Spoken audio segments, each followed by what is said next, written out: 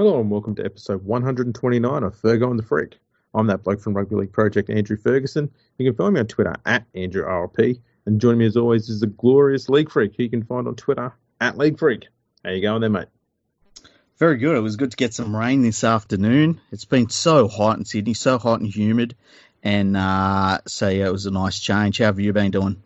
Yeah, it was pretty hot here a few days ago. And then just like it is in Melbourne, and you get like 42 degrees and the next day is about 12. Yeah, So it's weird.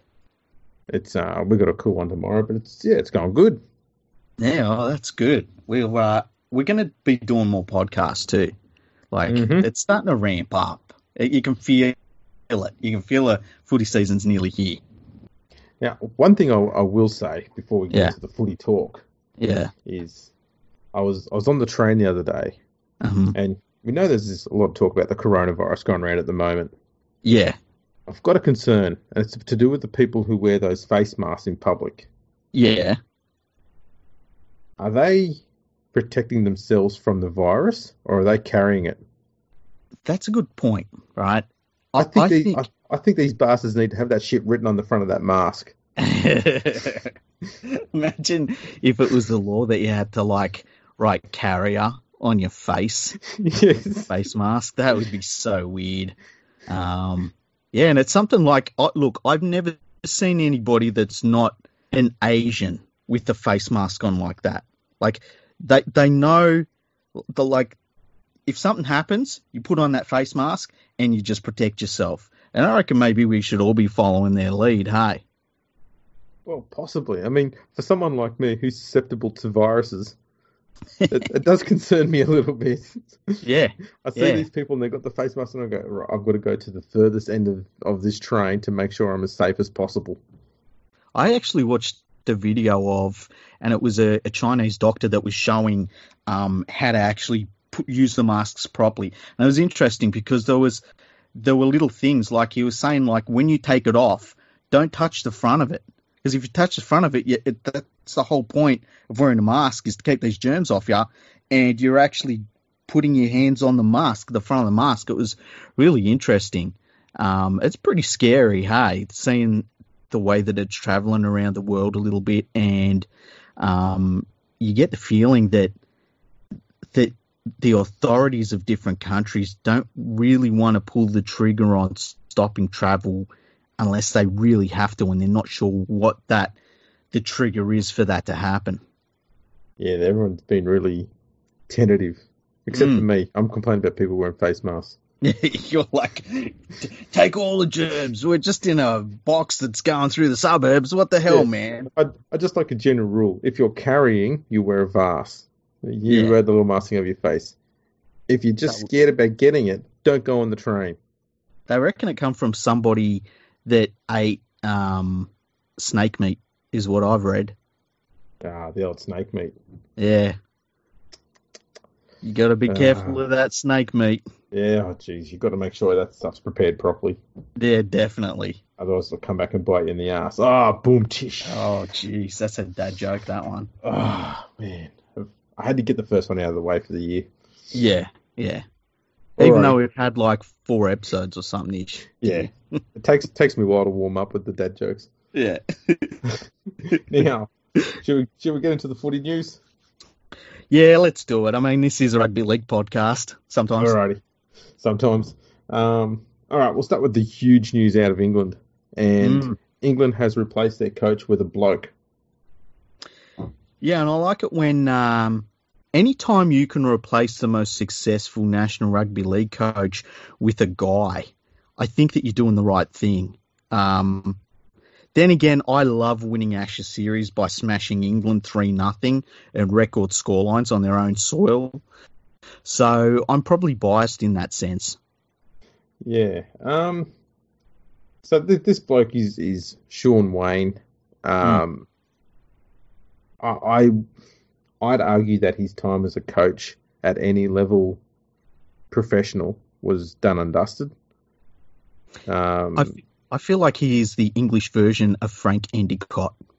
You know? And even Frank Endicott, he managed to do some shit over there in England, but he couldn't coach to save his life.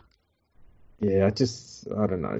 Sean Wayne doesn't fill me with much hope as a coach. I've argued that England needed to have a a genuine former player, like one from the 80s or 90s, Mm-hmm. who was a successful player and could inspire the players to sort of show a bit more passion for the jumper and get a bit of that fighting spirit back. Yeah. And I always said, like, Ellery Hanley would be a good pick for that sort of a role because that's what you need. You sort of need a mentor more than an actual skills coach. Yeah, I'd agree And with that. Yeah. and my main reason is because Wayne Bennett's going to have his eyes constantly on the NRL because he's got an NRL team to coach. Mm-hmm. So to have someone like an Ellery Hanley coaching the England side who isn't a Super League coach either, but has coaching experience and he's an absolute legend of the game, I'd put him in the same sort of mould as a Mal Meninga sort of person. Yeah.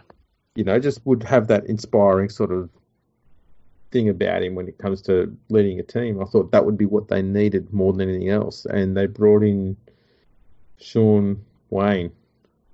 Yeah, I mean, and I've seen people say, oh, he's a winner and everything, and it's like, man, winning in Super League doesn't mean you're a good coach. I think that we've made that really, really clear over the years. And the thought that you would have Wayne Bennett, who's happy to be there, and you say, no, we're going to replace him with Sean Wayne. I just don't get it. But, they'll pay for it, and it'll be fantastic to watch. I'll enjoy all of it. And they'll blame it on, some stupid shit, because it's never England's fault. It's always some other external shit. They'll blame it on Wayne Bennett and whatever systems he set up. Yeah. You know what? You're right. I mean, I remember them once blaming the English referee for losing the game because he was too unbiased against Great Britain. There's just a million excuses for the Poms, and they're going to tick off every one of them and then go back to the top of the page and start ticking them off again. The honest truth is they don't need any coach. What they need is the reincarnation of Jesus to come back and bless them all and make them be able to walk on water, and then it just be played in torrential rain. And then they'll keep the score within 2. Yeah, they might get close. Sean Wayne, I can't believe they picked him. I mean, I can and I can't. Yeah, I'm not surprised that they picked him, but I just wish they hadn't have. Yeah. It's going to be a backward step. I wonder if he is going to embrace these Aussies who are over there that Wayne Bennett. I mean, Wayne Bennett was pretty straightforward with it. It was like, if I can pick him, I'm going to pick him. I feel like Wayne won't do that as much. And if they decide to not pick the Australians that they picked on the last tour, I can't even imagine how bad they're going to be, because the Australian players were about their best players. And they've got no halves at all. If you take out Hastings, yeah, they've got no halves. Like, even slightly, that's a half. And fucking, what's his name? Widdop won't be healthy. He never is. No. There's going to be a lot riding on George Williams this year at Canberra. Yeah. A lot riding on him. And he's going to be too busy bloody slinging dick down in the nation's capital to be worried about football. Bloody ladies man down there. He must be putting a few birds away every night. Ah. A schnoz that big, mate. He must be packing it at least a foot downstairs. Just a giant hog. I mean, best of luck to him. I mean, good on you, mate. But yeah. He's going to be busy. Yeah, well, look, it's the future of Great Britain at this stage. Just, fire a couple of them off. Hopefully, you start planting the seeds in Australia, send them back to England. Hopefully they become good Super League players. Exactly. Look, if they're getting them from fucking Hebersham, they can get them from, I don't know, what are some of the places down in fucking Canberra? What do they call them? Civic. I can't fucking remember. Who gives a shit? That's the Fishwick. answer. Fishwick, yeah. Let me tell you about Fishwick. It is really weird to go to Fishwick, to go and get all of your, like, produce and stuff, and it's all at the markets across the street from, like, sex shops and strip clubs. Very weird. So you were getting produce? Produce. Why would I go there for produce? Oh, good. I just wanted to make sure. I just wanted to be clear on that one. And really randomly, they've just got a goat on the side of the road chewing grass, and it's a famous goat. It's not that random, isn't it? No. Okay. It's probably very closely linked with those sex shops. Probably, eh? They keep it out the front. Yeah. Maybe it's one of those like weird signs. You know when people throw shoes over the power lines? It's like a sign. Oh boy. This went off track pretty early. Yeah. This is a special one. This is what happens when we don't podcast every night. We build up, and then we just need to verbally bust. Yeah. Well, speaking of someone who did bust, Tyrone May. Jesus. Oh man, what a segue. Yeah. He avoided going to jail after he was secretly filmed himself having a root with some bird. The judge apparently came down hard on the. Geez, that's a bad turn of words. On some Panthers. Was it some sort of campaign they've got in the community called Panthers on the Prowl? Panthers on the Prowl. Yeah, it's been going on for a very long time too, and been quite successful. It has been, actually. Yeah, it was funny to hear that the judge said that the name was inappropriate, which I hadn't thought about it until he said it. But I guess when, he's judging this case, it does kind of come up as, if they've said, look, he's a good bloke, it's not his go, he even participates in Panthers on the Prowl, I can see where the judge is like, what the fuck, man? Yeah, prowling for what? Yeah, exactly. Yeah, no, that was... he's lucky. So here's the question now.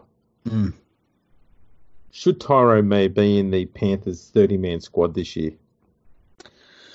Well, you got to look at it from rugby league's point of view, right? He's a good bloke, and it's not his go. And he deserves a second chance. And of course he fucking will be. And there'll be some dickhead that'll be pushing him for rep teams and all sorts of crap. Like, it's just what rugby league does. Unless you're Catholic and you say Catholic things. Yeah, then you can't say stuff that people disagree with, but you can definitely do it. You can do all sorts of shit, but you can't say stuff. Nah. You can't even Instagram it. Yeah. We've got some bad news, I guess. There's talk that Ryan James has done his ACL at training and could well miss the entire 2020 season. Yeah, that sucked because you got the feeling that he was just starting to shake off that trepidation about being fit for the season, and we'll start seeing him in the media, starting to talk about coming back and how, he's really looking forward to it and stuff. And then he does his knee again. My guess is, he's a big dude, and I know that you can come back from a couple of back-to-back ACL tears, but, with his age and all that sort of thing, it's going to be really difficult for him to come back, I think. Yeah, look, the problem the Titans have got is they need him on the field so badly. Last year when he was missing, that team lacked all sorts of direction, leadership, because that's what he brings to that side. He would go into the starting forward pack in pretty much any NRL side because of that work rate he has, the ability he has with the ball in hand. He's a good try scoring forward too, and he can play front row and back row. I got huge raps on him, but it's an absolute shame that he could be missing a whole season again because. He's the difference between the Titans being also Rans and being wooden spooners at this stage. Yeah, no, he's lost. So we've seen it. You take him out of their pack, and it looks very different. It just sucks. How they must really do a lot of work right now as a club on how they get him to look at this mentally, because the physical stuff that physically coming back from it is rotten. But when you do it like this and it's back to back, and I mean, he hasn't been on the football field for a long time now, I feel like it's more a mental thing of like, do I want to go through this again? Man, it just sucks. It just happens, I guess. Yeah, I mean, he turns 29 this year. Yeah, I mean, he's still got a number of years left in him. And look, these years that he's had off with injury, it's kilometres that he's not put in his legs. So if he can come back and his body holds up, he could play until he's like 36, 37 just because he hasn't put the Ks in his legs. But, man, back to back, it's just rotten. You don't like to see it at all. No. I mean, it's bad enough when anyone does the ACL, but to do it back to back is just rotten. It's horrible luck. It really is. Mm-hmm. So here's hoping he doesn't miss the whole year and he gets back for some part of this season, because I think it would help him more than anyone else. Yeah, just getting any minutes on the field, even if it was the last game of the year, coming off the bench, just, give him something to aim for. Yeah, some more horrible news. Finay Kula, a 21-year-old Sharks prop, has had to retire after finding he had a cancer on the brain, essentially. Yeah. He got up one morning, had a headache, took some Nurofen. Headache didn't go away, kept coming back, and every time he took medicine, it wasn't doing anything. So eventually went to the doctor, and they found it there, and now he's going to have a shunt put in his head to drain some of the blood out of his head to take the pressure off his skull. Jeez. So. I mean, what do you say? Yeah. At least they found it. At least they, Hopefully they found it early, and it doesn't impact on his way of life, I guess, as much as possible, and he makes a full recovery. And obviously, it's unfortunate rugby league won't be a part of his life in the future, because I mean, he was a schoolboy kangaroo and absolute gun junior. He was looking like he was going to be pushing for a spot in the Sharks 30-man squad, if not this year, then definitely next year. Yeah. So, just shit luck, I guess, and all that happens. But hopefully he makes a full recovery and is has many more years in front of him. Yeah, and I hope the game supports him. I mean, the game supports a lot of people that it shouldn't, and this young bloke that deserves the support of the game, and hopefully it gets treated, he can get through it, and have some sort of role within the game, just so he's still part of it, and his career as a professional or in professional sport can continue. Exactly. Now we'll get to the other news. Ben Murdoch-Masila. There was a highlight of him from the weekend when Super League kicked off, and he basically ran over the top of George Burgess, made him look like an absolute dweeb, and then scored a try to cap it off. And then we had news shortly after that game that the Warriors have signed him. Yeah, well, it's good that the Warriors now are able to target players like Ben Murdoch-Masila, because, it's not like they have a country full of people from like Polynesia and Melanesia and Maoris and stuff like that are big forwards that can bust through the line. So it's good that they've finally got somewhere they can source players like that from. It just seems like a typical Warriors signing. Like, I look at it and be like, the Warriors don't need a player like him. I'm wondering how Stephen Kearney wrecks him. Yeah. He'll put him through some sort of special training that it's like... Remember with Adam Blair? Yeah. Oh, jeez. I don't know that. What type of special training do you reckon Adam Blair has received to somehow play like 300 of the most average as fuck first grade games? Well, I think every time he turns up to training, they put out those huge big mats they use for like high jumpers and stuff like that. Yeah. They put one of those on the ground, and then 4 or 5 of the Warriors players would pick him up and gently lie him on it. Yeah. And then they'd just give him a teddy bear and just put a blanket over him and just leave him there. Yeah. That's his training. It's got to be. Yeah. Don't worry about running, Adam. You just stay there. She'll be sweet, mate. We got this. We got you. We'll look after you. Do you remember during the famous Matthew Elliott eras at the Canberra Raiders and the Penrith Panthers and the New Zealand Warriors, when they used to do this thing where they'd come out of a off season and they'd be like, you know what? So-and-so's put on 10 kilos of just pure muscle. And you'd see these players and their mobility was shot to shit because they were just carrying too much weight. They could not move sideways at all. No. So all we had to do was just run at shoulders and there'd just be holes everywhere. Yeah, it was fantastic. Like Matthew Elliott, he had this trainer and I can't remember his name, but yeah, and look, it might not have been. He might have known what he was. His name Meatloaf. Meatloaf. I don't know. I seriously can't remember his name, but for whatever reason, Matthew Elliott liked his teams big and mobile, and he loved like 5 hit-ups and a kick. I think, if we're honest here, Matthew Elliott may have been a visionary in a completely different format. Because he's probably thinking, you know, what rugby league would work really well with if we had the same number of players on each side as what an AFL team has. Mm-hmm. And if they're all built massive, they just form a wall across the field from one sideline to the other. No one's getting through. See? Is that possible? Up there for thinking, down there for dancing. Yeah.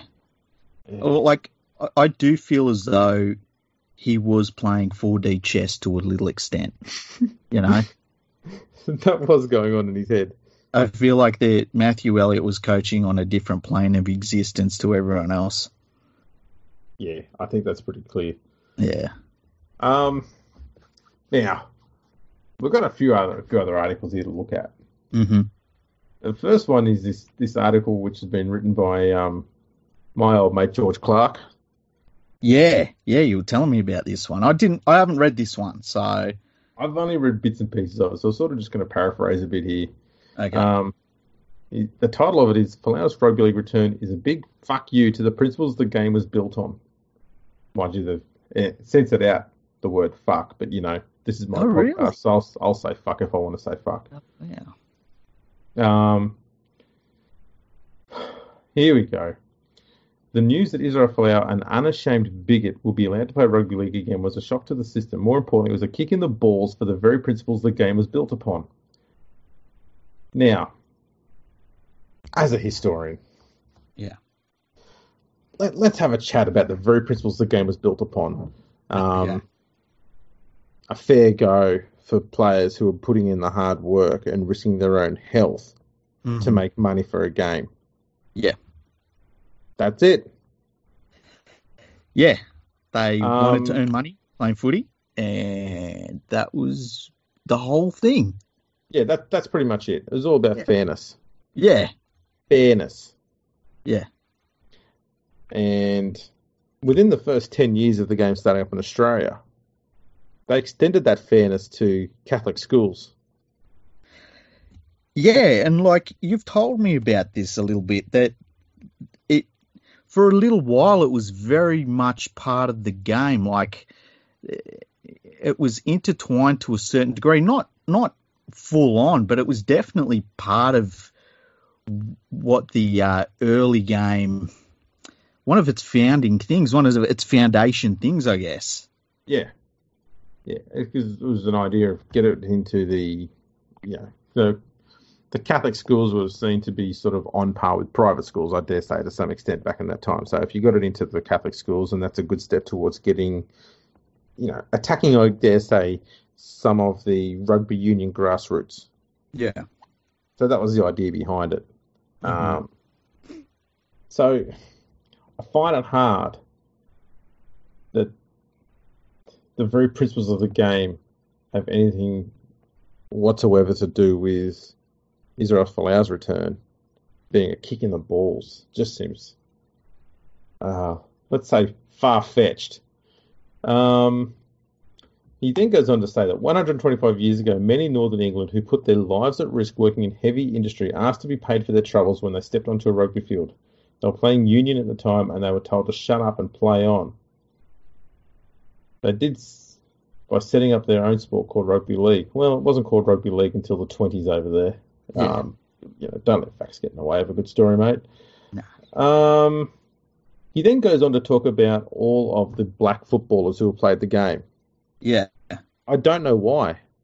Yeah, this isn't a race thing at all. Like, I mean, it's never. Israel Folau's never said anything about race, has he? No, he hasn't been racist. Yeah. But and again, let us stress that we don't agree with what he said. No, but, it's stupid. So then he goes on to say, man, there's so much shit in this. You're really not happy about I'm not. It's just Fox Sports. If you want someone to write genuine opinion pieces, there's two blokes right here that can do better than this crap, and we can do it in probably half the time he did it in. This is just utter garbage. Well, the thing is, it's like, it sounds like he's tried to set up a framework that didn't actually exist within the game in its early days. Like, it was literally purely about the players wanted to get paid, and there wasn't some other grand scheme about it early on. And the other thing is too, like, I mean, you look at rugby league in the last even 20 years, is there anybody that rugby league has really honestly said no to? And I can't think of anyone other than Todd Carney, who has been, the NRL said no to him. But that's about it. I mean, can you think of anyone else that has properly been banished from rugby league? Maybe to some extent Ben Barber, I guess, but I mean, the writing's still on the wall there. It's only been a short time. Yeah, you're right. Yeah, Ben Barber. Tim Simona would have been. Yeah, but I mean, even he got allowed back. So and like, you look at what he did. I can't believe he's back. That just says everything about rugby league. Yeah. The thing here that gets me is that these people who are opposed to Israel Folau, I'm opposed to everything he said. Mm-hmm. Absolutely 100%. That's not up for debate. But everything that these people are opposed to is when the line comes out, the RFL is committed to equality and diversity. Mm. Yet this thing which Rugby Australia had as well was talk about their inclusion policy.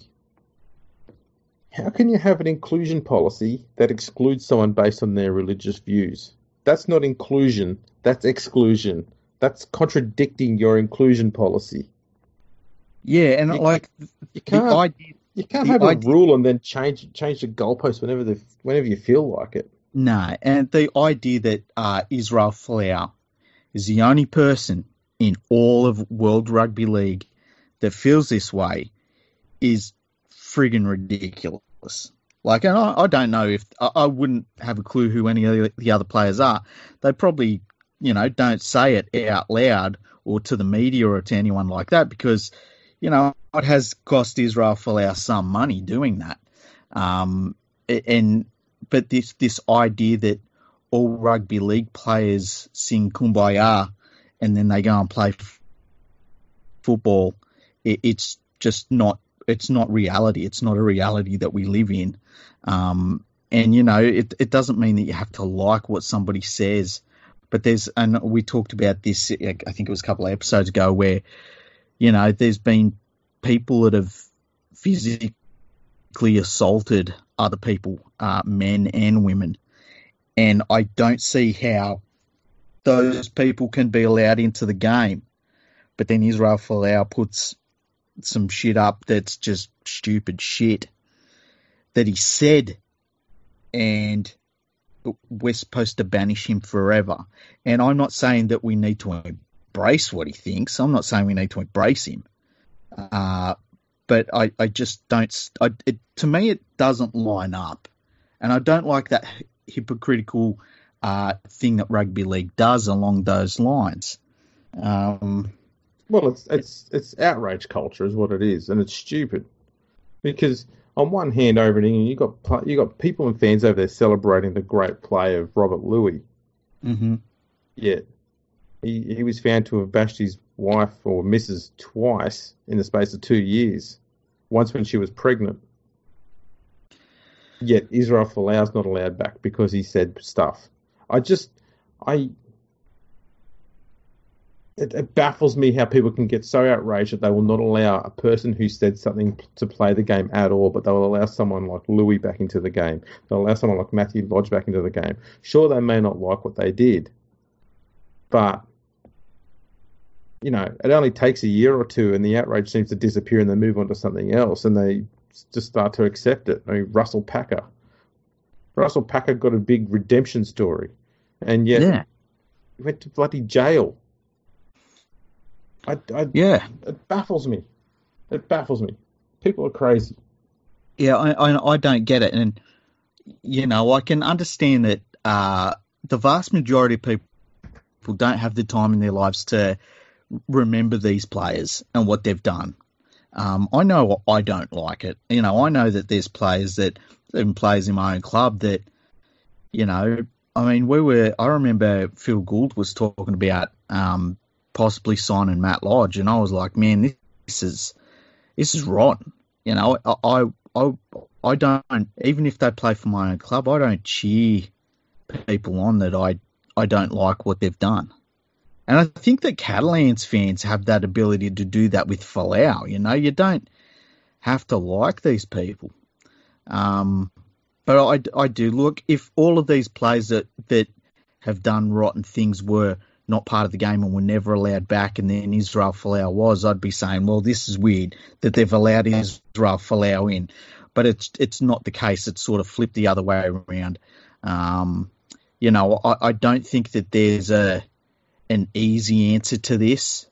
It would probably be really easy for the entire game of rugby league to say, no, you can't do it. But this is a game that's been run on self-interest since it was begun on self-interest back in 1895.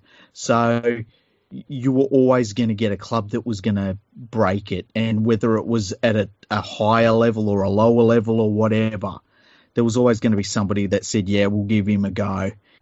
And it turns out it was Catalan Dragons. And I have zero doubt in my mind that there's going to be only 16 NRL clubs watching how he plays and wanting to sign him up for next season. But the thing here for me is I think the problem we have is that we're trying to have consistent views about a matter which has inconsistent rulings. And that's what makes this seem so absurd. Yeah, and I think also, too, with everyone we've seen be involved in criminal activity and say they're guilty in the court and all that sort of stuff, and then they're not just given a chance to come back, they're utterly embraced by people within the game. At some point, you just got to throw your hands in the air and say, look, I can't personally change the world by being pissed off at this every single time. And you can't help but be pissed off at it because it's fucking ridiculous. But what are you supposed to do? Like, the game brings everyone back. Everyone. Of course it's going to bring Israel Folau back. Like, What did people think? He was going to be the exception. There's no exceptions. Everyone comes back. And exactly right. What can you do about it? Until one of us is running the fucking game, this shit's going to go on forever, and you'll get all the people that run the sport and run the clubs and stuff. They'll go to these morning teas, they'll pay the lip service, they'll do charity events and stuff, and then they'll turn around and sign some asshole that the rest of the community doesn't even want around, and they'll do it because he's got a good kicking game or whatever. You know, what are you supposed to do? It's just what happens in rugby league, and I don't like it. I'm sick of it happening, but I can't change it, you know, and you just gotta live with it, I guess. And it's not ideal, but, you know, I don't run the fucking sport. It is what it is. Yeah. Yeah, That's a new rugby exactly. league term, though, and it is what it is. Yeah, it Um, really is. there was an interesting line here, completely unrelated. He Hmm. said that Gerald Ratner put out a statement weaker than a midi of shandy. Um, George, just in future, mate, don't try and sound like an Aussie bloke who goes to the pub when you're not one. Just say that it's weaker than a George Clark opinion piece. Jeez. What would you have said it was weaker than, though? I would have said it's. Hmm, what would I have said it's weaker than? I would have said it's like. it's It's it's weaker. weaker than it. It's weaker than an Adam Blair hit up. Oh, jeez. So I was thinking along the lines it's weaker than a frugal person's cordial pour. Someone says, "Oh, you want some cordial?" Yeah. No, be nice changing. Then you drink it, and you're like, "What the fuck, man?" Where's the cordial? Yeah, where's the fucking cordial? This is fucking water, man. You got to put that shit. Read the label. It says, 1/3 cordial, 2/3 water. Do you know when I was a little kid, like a real little kid, I used to drink the concentrated cordial straight, no water. See, that explains a lot. Fuck you. I knew you were going to say that. I fucking knew you were going to say that. All right. Well, look, the next great piece we've got here, Mm, which we'll do a bit of analysis on, yeah. is Fox Sports have done a rating of every team's spine for 2020. Hmm. And neither of us have looked through this, so we're going to No. sort of agree, disagree, or mock as we see fit. Yeah. So the Melbourne Storm, they got the spine of what they've got. This is the spines they've predicted on here. So Ryan Papenhuisen, Cameron Munster, Jerome Hughes, and Cameron Smith. They've given that a B plus. Yeah. I wouldn't give it a B plus, hey. I think I, Munster and Smith, great. Hughes is not a halfback. no, Papenhuisen though was very good. Yeah. I think if you've got 3 out of 4, you've got to be looking at least an A, like an A minus to an A. See, Yeah. I would call that. I think that's a B minus. Oh, I think last year a lot of people thought that this spine was going to be garbage, and I mean they won the minor premiership. Yeah, but that like when they brought Hughes in for Croft, I don't know why they went off Croft, but they went off him for whatever reason, and they looked like a completely different team with Hughes at halfback. And Hughes did as best a job as I think you could have expected from him, but I just felt like it killed their chances. I felt like it was a really big mistake. Obviously, Cameron Smith is an all-time great. Munster, when he's on his game, is one of the best 5 players in the game. Pappenhausen, I want to see consistency from him this year. But yeah, Hughes is I mean, there's a lot of teams with better halfbacks than him, and I just can't. I would give him a B minus. I can't rate a team that's got. I consider it as no halfback. I think Hughes is only wearing that jumper purely to fill a spot in the side, but he's not actually the halfback. I think Cameron Smith's the halfback nowadays.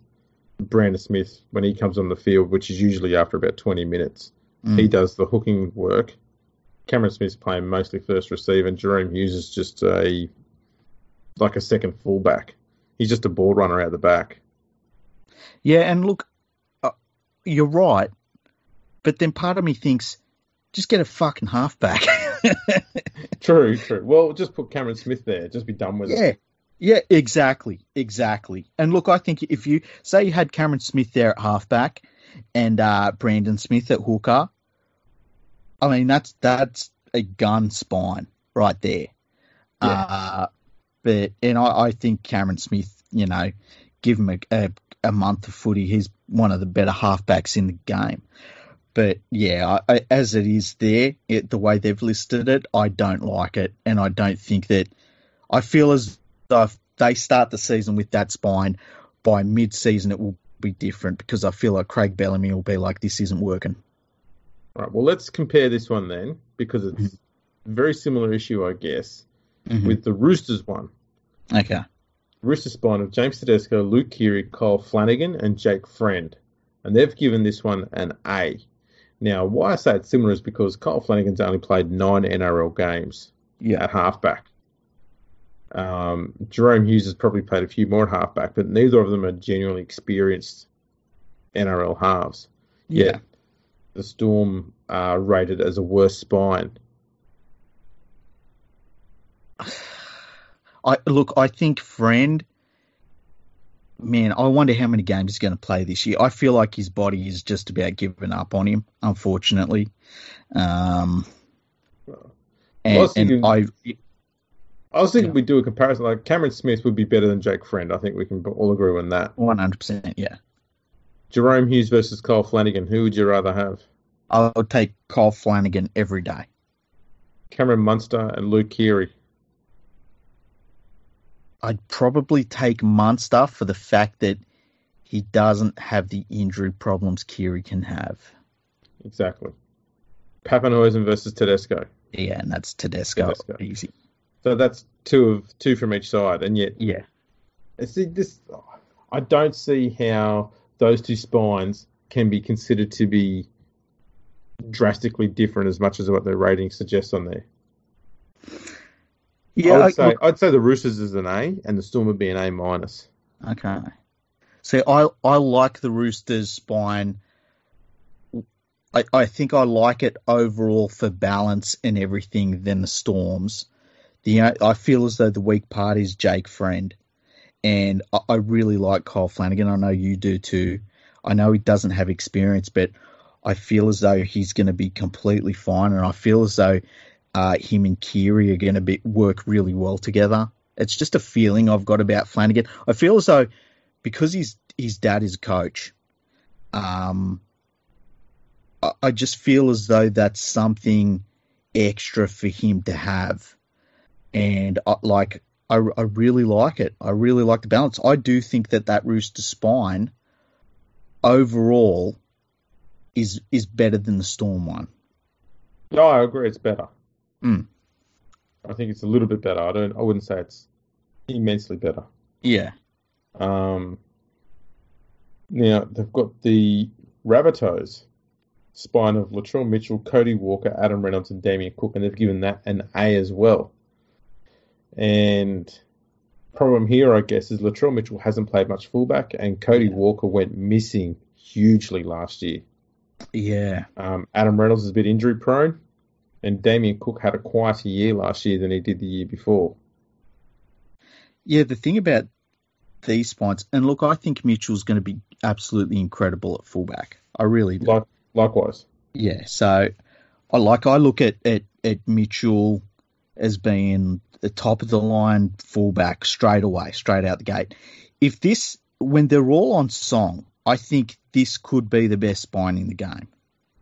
But them all being on song, what are the chances of that? Like, I've got no problems with Cook and Latrell. I think that they're going to perform pretty consistently. Reynolds, as soon as he looks like he's getting on a roll, he gets injured.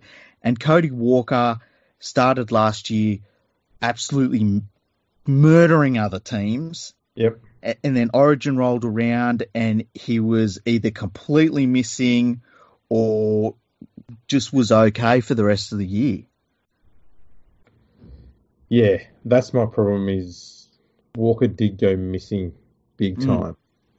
So I'm putting them as an A minus alongside the Storm. Just because of the consistency side of things. Okay, so I would have them above the Storm, but below the Roosters at this stage. Alrighty. This is good. We're not agreeing. No. I think we're going to agree on this next one though. Yeah. The Raiders predicted spine of Chance Nickel-Clockstad, Jack White, and George Williams, the Slinger, and Josh Hodgson, and they've given it an A+. Well, I mean, Chance Nickel-Clockstad, he was amazing last year. I loved watching him play last year. Yep. From the very first game, it was great. Whiten turned into a beast. That was fantastic to see him playing. I don't rate Josh Hodgson. I know that other people do. I don't rate him. And I think having an English halfback is just a recipe for absolute disaster. Yeah, It's been a while since we've had a successful English halfback in Australia. Mm-hmm. And, I mean, I'd have to go back to the likes of Ellery Hanley, who was more of a 5'8" than a lock. Andy Gregory. I suppose Gareth Widdop to some extent, although I think most of his success came when he was at fullback more than anything else.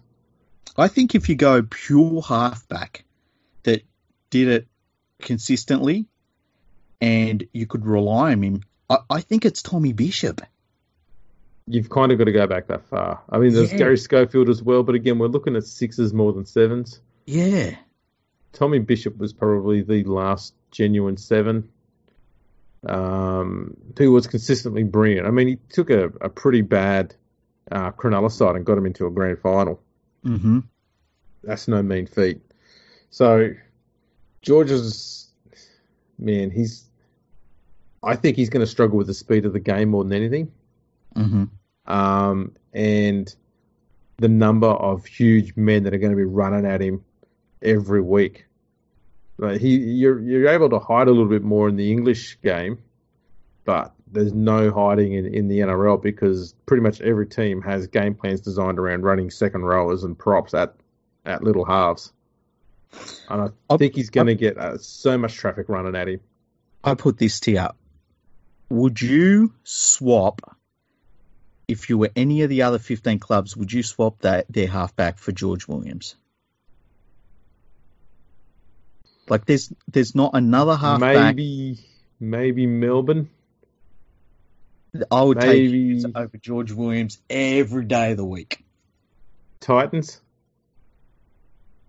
Well, if the halfback turns up, decides he wants to play this year, yeah, I would take him over George Williams. That's one thing you can give Williams is that he will turn up. Yeah, he'll turn up. Warriors. Who's a Warriors halfback? There you go. You know what? They've got, what's that bloke's name? And I kept on getting his name mixed up. I got it back to front. And they screwed him around. They moved him all over the place. Oh, yeah. He did play well. Yeah, he'll probably be on the list coming up. I liked him. I thought he was a good player. They'd be the ones, though, where I think you'd look at him and go, maybe. But, yeah, I do get your point. I don't mind Josh Hodgson, but I think it's overstated how much impact he has for the Raiders. Mm-hmm. So I did a bit of stats research on this because I thought maybe the Raiders have an absolutely atrocious win record when he doesn't play. Yeah. Turns out that they've won something like 54 or 56% of games when he's played and 50% when he hasn't. Oh, wow. So it's pretty close. It's not much different. So I think he does provide good direction for the forwards, mm-hmm. but I do think he's a bit overrated. I do think he's a good player. I just think he's a bit overrated. So I wouldn't give them an A+. I'd be giving them a B+. Yeah, I think that. I mean, it's half a spine for me. I would probably give them I'd give them, I don't know, probably I think I'd give them a C-, to be honest with you. They don't have a halfback. Alrighty. This one's going to be fun. Next one is Parramatta. Oh, man. Luke Gutherson, Dylan Brown, Mitchell Moses, Reid Mahoney, or Reid Money as people want to call it. He's changed it to Money now. Must be. They've given him a rating of D. Okay, who's their first grade spine, though?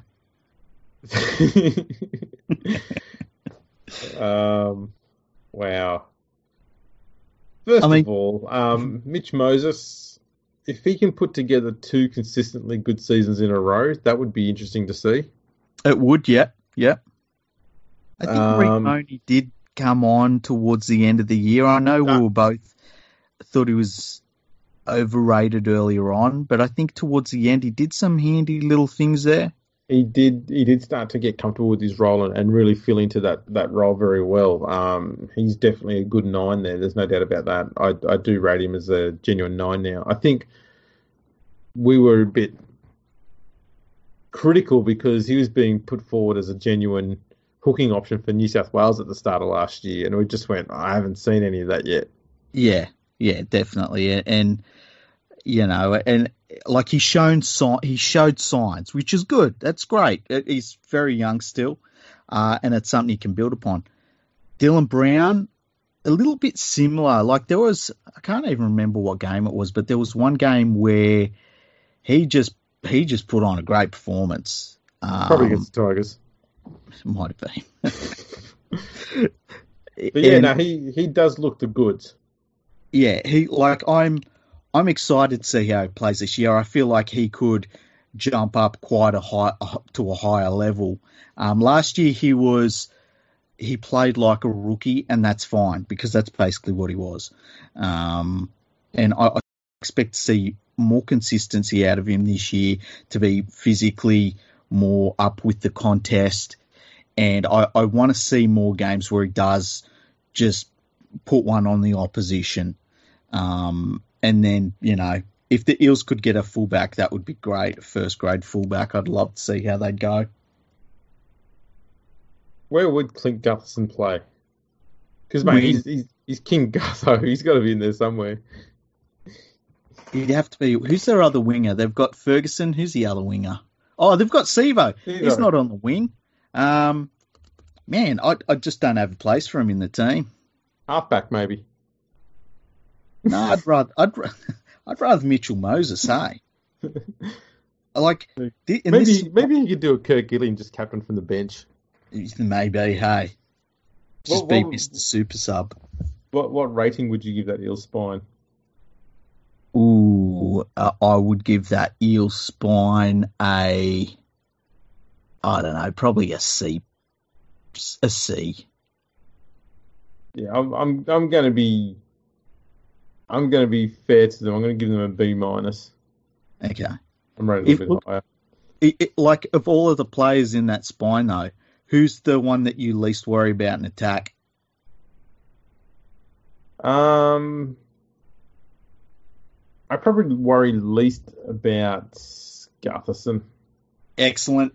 Let's move on. I know, he's not a real strong ball returner, and he just sort of gets a little bit too sideways when he's running with the ball in hand when they're in a good attacking position. And so he's just easy to defend. Yeah, and look, to be fair, he does have the perfect wingers for a fullback like that doesn't like to run forward at all with the ball. Yeah. So that helps Parramatta. But, man, can you imagine if they had just a big, hard-charging fullback? They'd be rotten to play against. They would be. They really would be. Manly. Predicted spine of Tom Trbojevic, Dylan Walker, Daly Cherry Evans, and it says here Manasai Fainu, but I think it might become Danny Levi. Yeah. They've given that one with Fainu a B+. See, I think any spine that's got DCE the way he played last year and Tom Trbojevic is already looking at being better than a B+. Because those two were phenomenal last year, and Tom could stay fit for a fucking change. They will be a top 5 team without a doubt. Definitely. And I like the addition of Levi as well into that team. Dylan Walker, I feel as though he's a stopgap measure until they find a 5/8 to go alongside with Cherry Evans. He's the weak link. I would say that with Tom Trbojevic being, he's so injury prone. It's so terrible. I think Dylan Walker's a genuine centre. Yeah. And so, we're waiting for Sully to go to sleep in his car one night so Walker can go back to centre. And then they can bring in Cade Cuss to play at 5/8 because I think he's probably the future 6 for the club. I definitely want to see McNuggets keep rising in his career, so I hope that doesn't happen. So what would you give the Sea Eagles spine? It's really hard because, Tommy Turbo there at the back, he might be one of the best game breakers in the entire world. but is he going to play, 10 games for them this year? I mean, would you bet money that he would play more than 10 games? I'd be starting to worry about him for 10 plus games. Yeah, it's a tough one to take. I mean, Yeah, surely his and body's gonna get a bit hardened up and not be so injury prone in the next few years. Surely. it has to. It simply has to.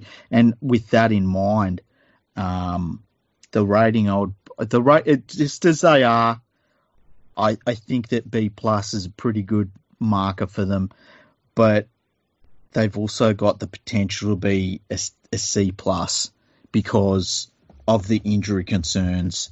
Yeah. And as I said, I think Dylan Walker, if they've got a 5'8" there at Manly in the lower grades who has a few good games, I'd like to see them into the side instead of Dylan Walker. Yeah, I'm thinking. For me, they're an interesting spine. They can be an A spine, they can be a C spine. Yeah, I know I said that. DC and Tommy Dvorak means they're a B plus already. I don't think Walker adds anything to them. Danny Levi, well, he's not an attacking genius or anything like that, but he's a very solid sort of player and he's pretty solid defensively as well. So, yeah, I think B plus is pretty much spot on there. Yeah, when he goes to church, he just takes a Bible. That's always a good thing. Yeah, that helps. Yeah. Shark spine. I don't agree with the one they've picked here, but here we go. Oh, man, Jesus. Matt Moylan, Sean Johnson, Chad Townsend, Blake Brayley. And they've given them a B. And they said the strength is Matt Moylan and Sean Johnson. What the fuck? And the weakness is Matt Moylan and Sean Johnson. Look, for starters, I don't think Matt Moylan is in the Sharks 17. I don't have him in the 17 either. I've got Dugan at fullback, and if Dugan's not fit, then I've got William Kennedy or Josh Morris there. Yep, I agree 100%. And, Sean Johnson, I mean, last year, it sucked for him because he was the main man at the Warriors. And then they basically get to the end of the year and they're like, we don't want you anymore. And so now he's without a club. He doesn't have too many options. He manages to get himself to the Sharks. Got a couple of injuries. His goal kicking wasn't working for him. But at some point, he is the player that he is. And going on last year's form, I mean, he's an inconsistent, poor goal kicker who can't rely on because he's also injury prone. And I mean, I look at that spine there, Brayley's all right, Chad Townsend's solid. Matt Moylan's, in my opinion, is just, you don't pick him. And Sean Johnson, I'm looking for a replacement for him right now if I'm the Sharks. Yeah, look, Sean Johnson did start to get better towards the end of the season. He's not where he should be. No. But he at least started looking like he was starting to fit into the game plan that John Morris had there. So I expect him to be, have a better start this year and probably get better towards the end of the season. Blake Brayley, he's only a young kid. He's still got plenty of years ahead of him. He looks to have plenty of good attack in him. And they're going to have Cameron King coming off the bench to fill in for him because I'm not sure he can do a full 80 minutes yet. Yeah, I don't know. They've given him a B. The Sharks are an interesting side because they've always been able to survive and be successful despite not having a great spine. And I think that will continue. They've got a bloody awesome forward pack still. So, what would you give them as a rating? That spine? Yeah. I'm thinking if Josh Dugan's in there instead of Moylan, I'd give it a C+. With Matt Moylan there, I'd give it a C-. So I would give that line up there that they've named with Matt Moylan a D-. Harsh. Yeah, I know. I've never seen what everybody else has seen in Moylan. He just looks like a one-trick pony, and sometimes it fires, and a lot of the times it doesn't. Yeah, look, he has had these weird moments where he breaks games open, but I mean now they're going back a long time. I feel like, and Mm, what you see from him now is more fucking it up. pretty much. So Uh, and you can only go on his last season, really. last few seasons. Yeah, yeah, um, the Broncos. So the spine they've got for them is Jermaine Osako, Anthony Milford, Brody Croft, and Andrew McCulloch, and they've given that a C plus. I think Andrew McCulloch will be lucky if he's starting in the nine jumper there, yeah. I'd be shocked. I'd be and absolutely shocked. I think whether he's there or not, that's probably a B minus spine. I quite like Milford and Croft there. The Osako at fullback's a good move. Yeah, So I think they're only a decent nine away from having a top quality spine. yeah, I'd agree. I would say if they can sort out the hooking position, and they've got a few good youngsters there that they brought through last year. They didn't really settle on any of them, unfortunately, but I would say the same thing. That's a good, B minus, and for potential to go up if they can sort out a replacement for McCulloch, because I think he's done, unfortunately. Yes. Oh boy, Tigers. um, Oh man, predicted spine: Corey Thompson, Benji Marshall, Luke Brooks, Josh Reynolds, and they've given it a C. And sorry, Tigers fans, I give that. I'll be, I'll be friendly. I'll give it an E plus. an E plus. Wow, I like the experience. 666 games. Yeah, look, you've got a small winger at fullback and a small 5'8" at hooker. Yeah, Um, I look. I don't think Josh Reynolds is going to play for at least the start of the season. I feel like. this is the problem: is even if he does miss the start of the season over all that crap that's going on, Mm, they're talking about the next cab off the rank to play at hooker is going to be Moses Mbai, who also has barely played there. yeah.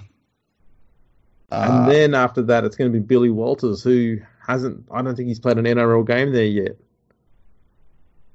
It's just there's no hooking option there at all.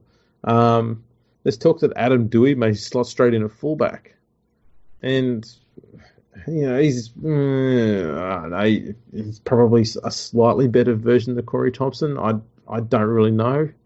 and like there's things that Corey Thompson does in terms of his enthusiasm and stuff that you're not going to get out of Dewey too. Like, Exactly, you exactly. know, And I'm not hating on Corey Thompson. I like the fact that he's one of those blokes who you'll get a solid, consistent performance from every week. That's what yeah, you need, those reliable players like that. But I don't I don't want reliable players like that who give you reliable, consistent, solid in your mm. spine. You want game breakers in the spine, and I don't see Corey Thompson as a game breaker. I see him as a very good finisher on the wing. His place is playing in fullback in Super League. He'd be a really good fullback in Super League. Um, and the crazy thing is, like, fullbacks are everywhere in the NRL. Like, they're not hard to find. Mm. How many wingers would do good at fullback? How many centers would do good at fullback? It's just one of those positions where if you've got a talented player, some of them are really well suited to just put them back there and see what they do. The fact that they just don't have a hooker at all is a massive problem. And as you say, Corey Thompson as the fullback, I feel like he's a reserve grader. I'd probably rate them, and I friggin' love Benji Marshall. This sucks. I think I'd rate them a D. Yeah, You know fair. what? I'm gonna get. I've got to change it. They're a man. I think they're an E. I think you're right. Yeah, I think They're an E. They I haven't think got what we a. found, There's no hooker. as I said before, the thing I found in the past is Brooks needs a good nine, Hmm. and that's not just getting good ball service from the 9, but also a 9 who can do a bit of creative work because it takes just that little bit of pressure off Brooks as well. He's not going to get that with Josh Reynolds at hooker. He's not going to definitely going to get it with Moses and By there. Have they got Grant sorted out on that loan deal yet? It's still up in the air, I believe. Yeah, see, man, I feel like I'd be shocked if it come through, hey? Likewise, if it did come through, then they would go from an E- up to a D instantly. Yeah, so, see, I would, if they got a hooker, I would say that they go from an E to a D plus, and if they get a proper first grade fullback, that has a chance to jump right up really quickly. Oh yeah, but the halves are very solid. Yeah, I have no problems with the halves. It's just everything else around it. Yeah, it's just if you just take into account the hooker, the fullback, could use a couple of wingers, maybe some centers. Moving on to Penrith. Yes. They got a predicted spine of Dylan Edwards, Jerome Luai, Nathan Cleary, and Api Coruscant, and they've given them a C+. Am I being a homer here and saying why the fuck is that only a C+? I am, aren't I? Yeah, look, I think I don't know. I'm not convinced on Dylan Edwards as a fullback. I don't think he is. I think that he's not a first grade fullback. Put it that way. No, I think he's a very good winger. Mm-hmm. Jerome Luai. See, the problem I've got with that halves pairing is Nathan Cleary worked really well with an experienced 5'8" next to him. Mm-hmm. And now he's going to be the most experienced half in that halves combination. Yep. And I don't know how that dynamic's going to work.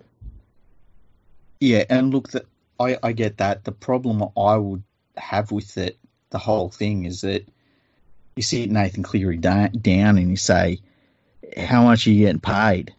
Fucking work it out, And unfortunately, that's not how it works. I'm being ignorant in saying that. Jerome Luai, I think he's one of those players that can add a little bit of an X factor around the halves, which is handy. And they've got about 2 or 3 5'8" they can bring in who are all about as good as each other. They're all very young though. Coruscant is a pretty handy addition, but yeah, he's pretty handy. I'm okay with him being there. Yeah, and I know some people have talked him up like he's a bloody world beater. It's a little bit strange, but they don't have to worry about their hooker position at the moment. No. I do worry about the fullback position. I think Dylan Edwards last year, apart from having a couple of games where he just descended into a shocker, unfortunately, I think that he's not the sort of fullback that worries anyone when he runs the ball back. And I think that's how your set starts for the most part. Yeah. And, that's a big problem. That's a real big problem. And look, I thought that when he come onto the scene, he played really well, but I haven't seen that development as a player at fullback. And I also think that physically, he just kept looking like a player that was physically outmatched in the NRL, unfortunately. And that worries me too. So what's your rating for them? I reckon we're going to be wildly different here. I agree, yeah. I think I probably rate... I've got no problems with Cleary. People bag Cleary and they say, I should be doing this, that and the other. I've never had any problems with how Cleary plays. I think people expect more from him than they really should be. I would say that this one, I'd say oh man, this sucks. Tell you what, I'll do mine then to give you a gauge. I'm going to give him a C-. You know what sucks is that I looked at that rating to start with and I was like, man, that's harsh. And in my head, I'm like, they nailed it, C+. Yeah. Which kind of makes sense. As I said, I think the fact that Cleary is so young, yet Yeah, possibly the most experienced player in that spine, is something that is a worry. And it's not a criticism of him. I think he'll be fine. It's more talking about the players around him, I guess, in that spine. I'd say this and I know we both agree on this. None of it matters if their forwards are as weak and as pushover easy as they were. If they're because Coruscant's got the ability to get out to dummy half and really cause some problems. If they can have some forwards with some fucking balls and a heart, then then Cleary will have the ability to do a few things. Then Luai is one of those players you don't want to give him any space. That's for sure. So yeah, I guess a lot of it relies on their forwards, and I've got no faith in the Panthers forwards until they do something to give them, that proves that they're not the worst pack in the comp. Well, they've got Bill Kickout, so they're not the worst. Yeah, and he plays a lone hand, He does. So it's fucking ridiculous. Love that beast though. He's a fucking awesome. Yeah, player. He's a monster. I love watching him play. Damn, he's good. Oh yeah. All right, we're on to the Knights here. They've got the spine of Kalen Ponga, Kurt Mann, Mitchell Pearce, and Jaden Brayley, and they've given him a B+. And I've got to say, wow, that's a high rating. Yeah, all of the players there, and I know I rate him a fair bit higher than you do. I think Kalen Ponga is a special player, and I think that he a lot of times has to play a lone hand because Mitchell Pearce goes MIA anytime somebody an opposition doesn't roll over and die. And Kalen Ponga's left to sort of be the everything man. I'd give them a D. And that's once again Kalen Ponga dragging them to a fucking D. I'm going to be a bit more generous. I'm going to give them a C because I think they've upgraded hooker. Jaden Brayley's a very solid 9. Mm-hmm. But that halves. Oh man. Man and Pearce. Yeah. Like I don't. It doesn't excite me. No. I've never seen anything from Kurt Mann that I've been like, oh, and Pearce is Pearce. We know exactly what Pearce is going to give you, and we know what he's not going to give you. So, it'll be interesting to see how they go this year. I think they'll be better overall as a team, but I wonder at what point because they've got a new coach. I wonder if Pearce has a Pearce season. If he says, "Man, I can't do it with Pearce," we got to give him that tap on the shoulder. Yeah, I think he's very close to having a bad season. Yeah, I think he's had 2 pretty solid years at the Knights. I think he's probably due a bad one. And he ended last year really bad, really, really bad. He's a bad season away from being Salford's halfback, I reckon. Yeah. On to the Dogs. I'm not arguing with that at all. On to the Dogs, and they've got their spine of Dallin Mateni-Zalesniak, Jack Cogger, Lachlan Lewis, and Sione Katoa. And they've given him a C. The thing that's interesting there is Jeremy Marshall-King played for hooker for pretty much all of last year and was pretty good. So I'm surprised that they've dropped him for Katoa. Yeah. But it's a shame they don't have Foran because they'd be you chuck Foran in there, even alongside Lachlan Lewis. And that's a different beast, man. It is. It's a real shame. I think I'm going to give him a D+. Yeah, I would agree. I think DWZ, I wasn't that impressed with how he played once he got to the Bulldogs, but at the same time, a bloody weird season for him. So you can understand that he needed time to settle in. I think that when he's on song, he's a monster. He's one of those players that, man, I'd love to have him back at Penrith playing fullback. He's one of those players that, can just monster a team from fullback. Cogger, I think Lewis is, and it's a shame that he didn't have the full season last year in first grade, because I really liked some of the things Lewis did as a halfback. So I hope that he keeps improving, because if he keeps improving, he could be one of those players you could build a club around potentially. That's how highly I rate him. When he did come back into the side, they won 5 of 7 games. Mm. He had a stunning end of the year. So with any luck, he keeps that form going, because I think he's a genuine star. He's going to be their halfback for as long as they want him. Yeah, and like the thing I liked about him was he would do things that were, it was like an old-fashioned halfback. It was like a little bit rude, He'd out of nowhere, he'd just take on the line and do stuff like that, and just do the unexpected, and I love that about him. So the thing I hope that he does this season more than anything is I hope that physically he's ready for the first grade season, a whole first grade season. If I could give him anything, it would be that. Likewise, I think that's you've nailed it pretty well there. What rating would you give him? I think I gave them the same one you did, which was that's right. D plus. Yeah. Okay, our Warriors, they've got Roger Tuivasa-Sheck, Blake Green, Channel Harris-Tavita, and Wade Egan, and they've given him a B. Man. I mean, Roger Tuivasa-Sheck is one of the top 3 players in the world, and has been for, it's been a while now, hey? Yeah. I don't think Blake Green's a first grader.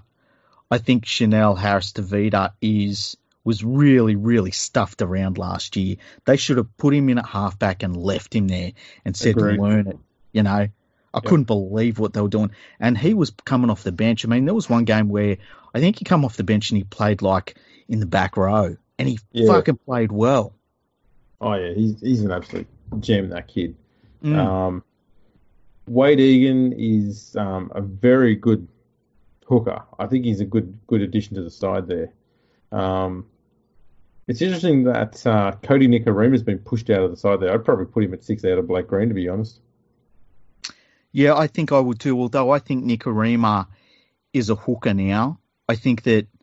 Do you think he's better than Wade Egan?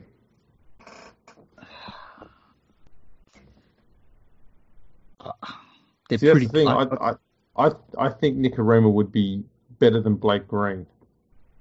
Look, I agree with you that you could do that straight swap and he'd be better than Green. But I also think he doesn't give you much of anything as well in that role. He's at least going to be, not too bad defensively. I think Egan and him are very close, and, there'll be a good tandem to have. Hopefully, Steve Kearney uses them that way. They need to replace Blake Green. I think he's another player that unfortunately is probably done. He should go to Super League. He'd be great over there. But how do you rate this team? Because like RTS is crazy good. Oh, yeah. I'm thinking I might give them a solid C.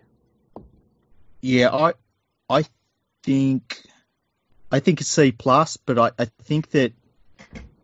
think I'm a little bit higher on Harris-Tavita than most people are. So, and I think that's what gives it that extra plus from me.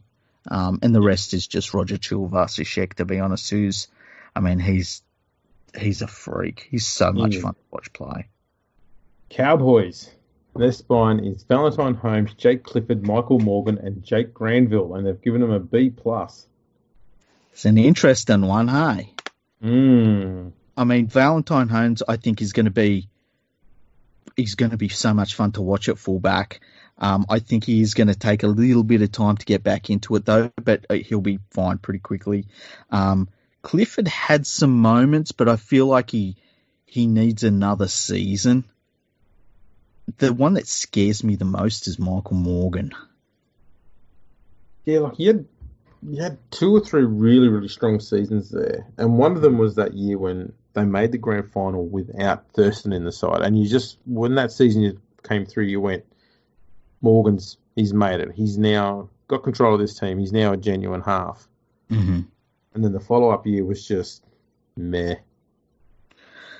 Yeah, and the other thing, like, about last season is he had a couple of, I think it was head knocks from memory. Mm. And they were the sort of head knocks that you're like, okay, this is a problem, you know. Glanville is solid, nothing special, I don't think.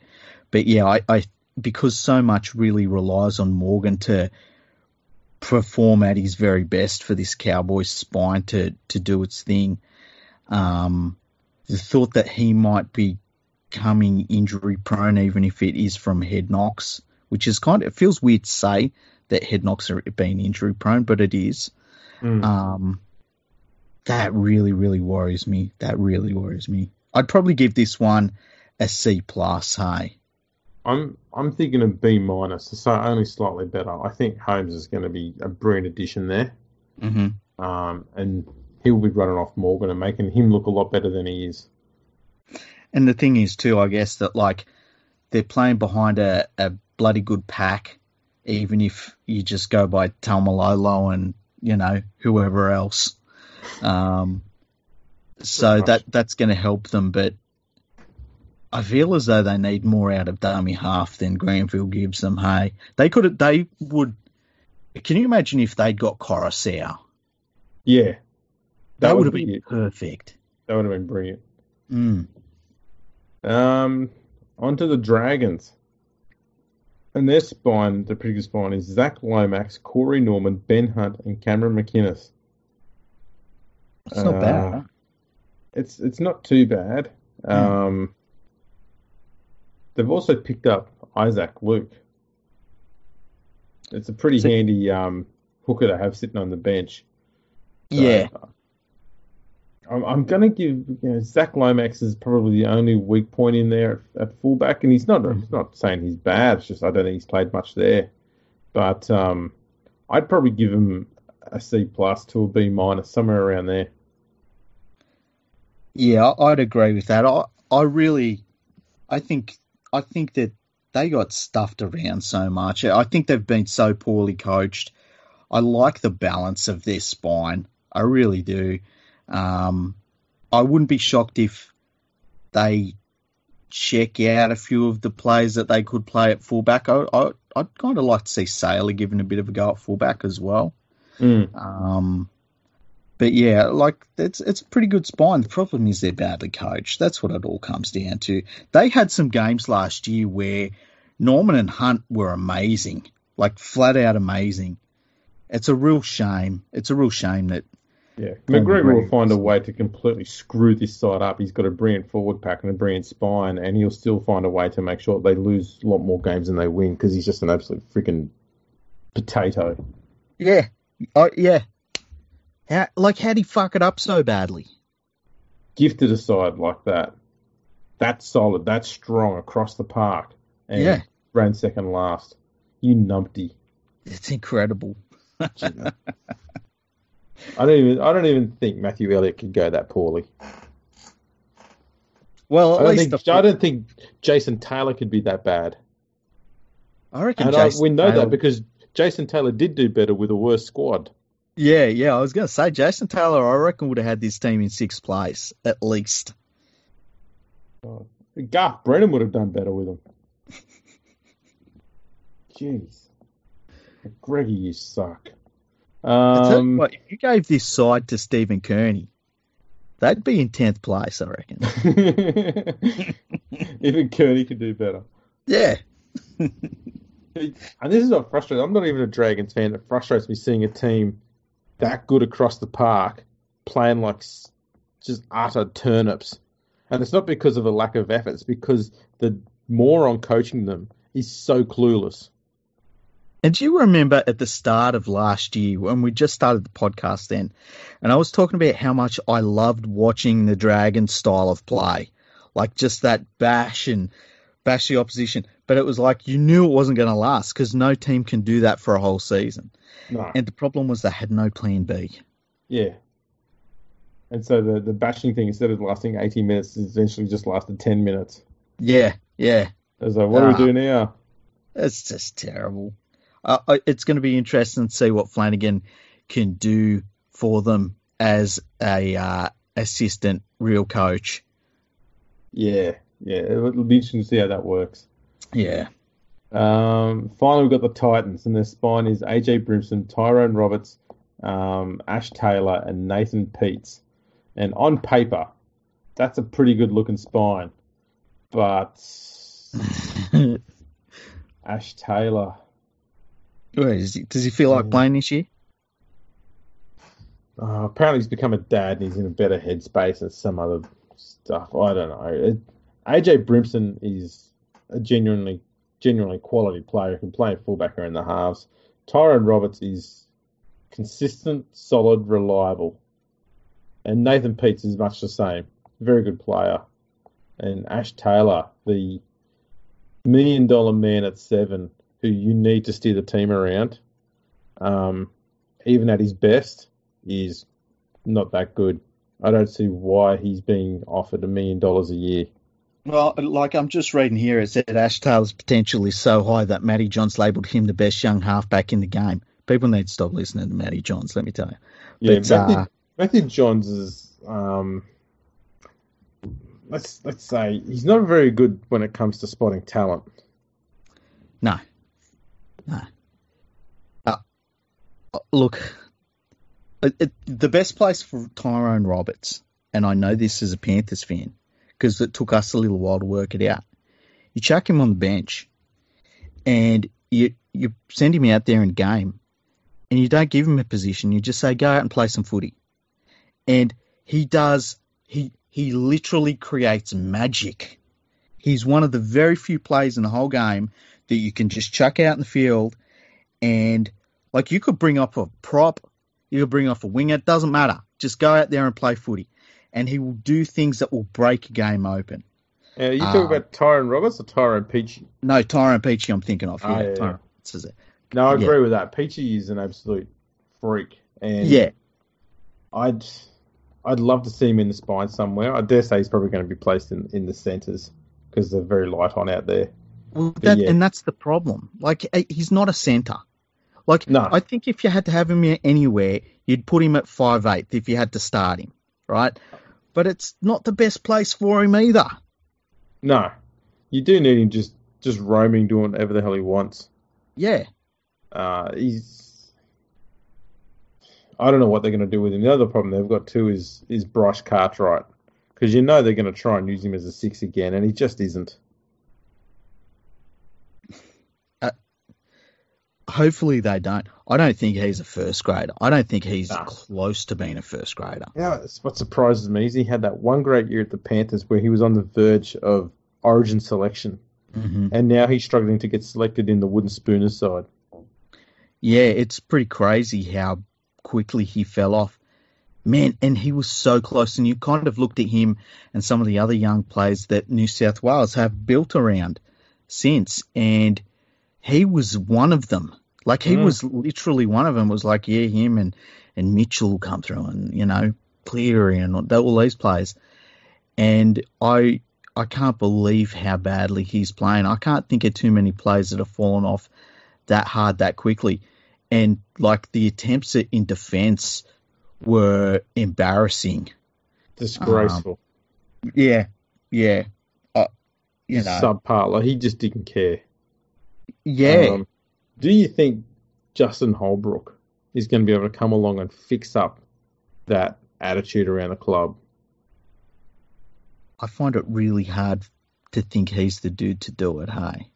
Yeah, I think what they needed was an old, stern head. Someone like a Brian Smith or a Tim Sheens to just kick a lot of pants in.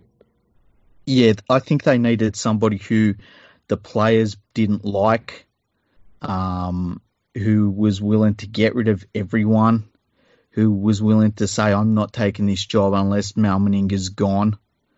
And I don't think they've got that. I think there's too much of there's too much there that was there last season. Yeah, there's been next to no changes to the squad whatsoever. Like they've Yeah, brought in hardly anyone, and they've lost a few players, but yeah, the squad itself is barely changed. and we talked about it last year. Like talent-wise, they weren't the worst team in the league. They become the worst team in the league because they didn't care at all. They Yeah, there's just no didn't. effort. No. To turn that around with everyone's the same except the coach, I just don't see how you do that, unfortunately.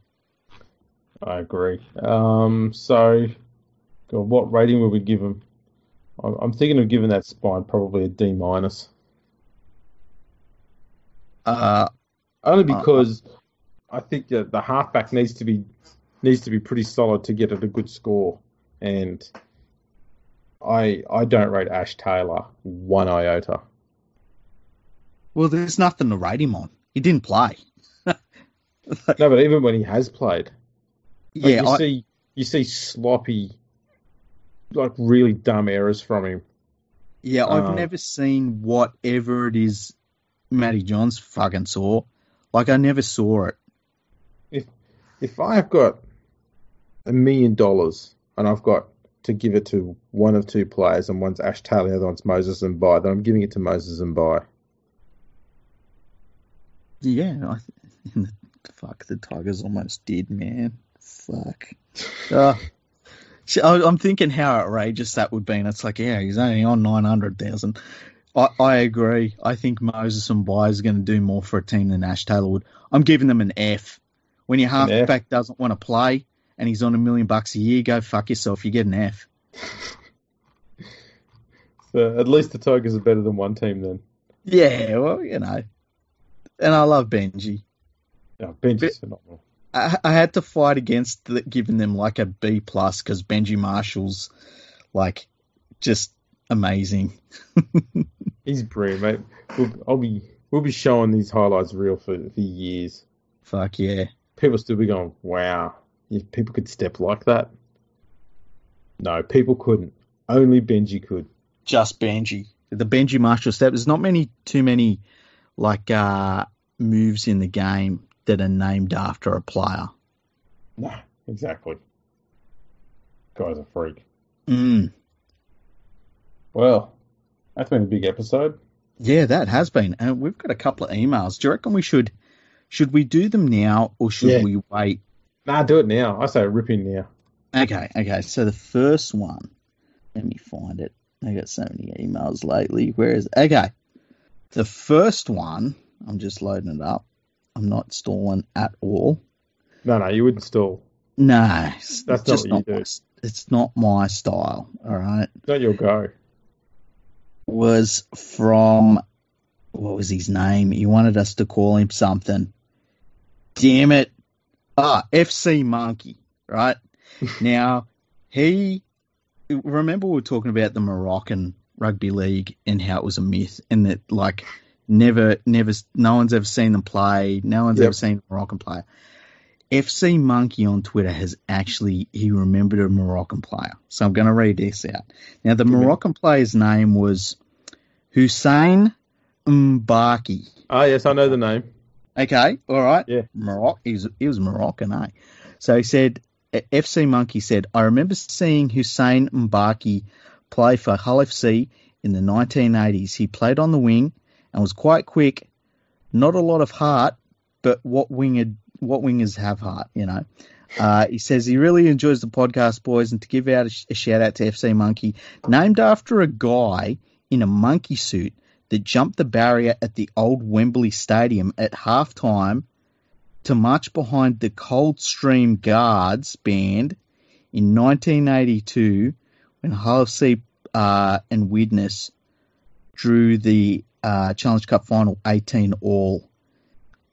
So Hull FC ended up winning the replay because we're just, you know, the bottle throwers are just better than the chemics. But, yeah, how about that? That's brilliant. Hussein Mbaki. Have you got his stats there? I do have his stats here. Well, I've got some of his stats here anyway. Okay. How many played games? I don't know. He played for Fulham, Warrington, Oldham, and Hull FC. Oh, wow. That's just in the top grade. Yep. That's all we've got here at the moment. 45 tries in 6 seasons at top level. That's not bad. He's a pretty solid player. He was around for a while. Yeah, it's not bad for Moroccan. I hear that in the Moroccan league, and you got to count them as first grade games, according to Pomps, he played 780 games. Possible. Yeah. I'm not basing that on any stats. I'm just saying, could have. Prove them wrong. They have pretty long seasons too. Yeah. Oh, yeah. Noted for their long seasons in Morocco. Oh, I think the average season is about 300 games. Yeah. They just take December off. Big league as well. Big. Yeah. Lots of teams. One big division. Absolutely. 150 teams in that division. Big fan. I'm pretty sure Casablanca's in Morocco, yeah?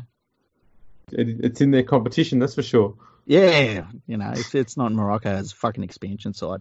That's right. And what about the second email you got there?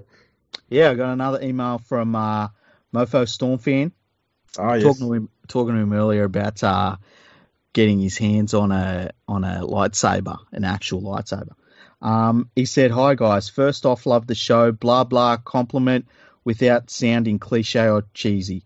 Right now that's done, on to the reason I'm actually emailing. So I was chatting to Freaky earlier, and for shits and giggles, I threw a few questions at him. I thought it would be fun for us all to get to know you a little bit better. So he's got top 10 questions to ask us. Okay. So the first question, and we'll both answer these. Favorite musician / artist / band?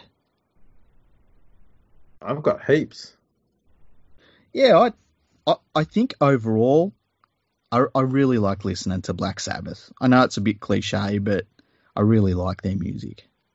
I went to heaps of stuff. Let's see. Metallica, Queen.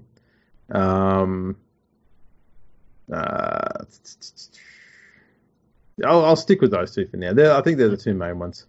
Okay, yeah. I like all of the, basically any old rock. I like a lot of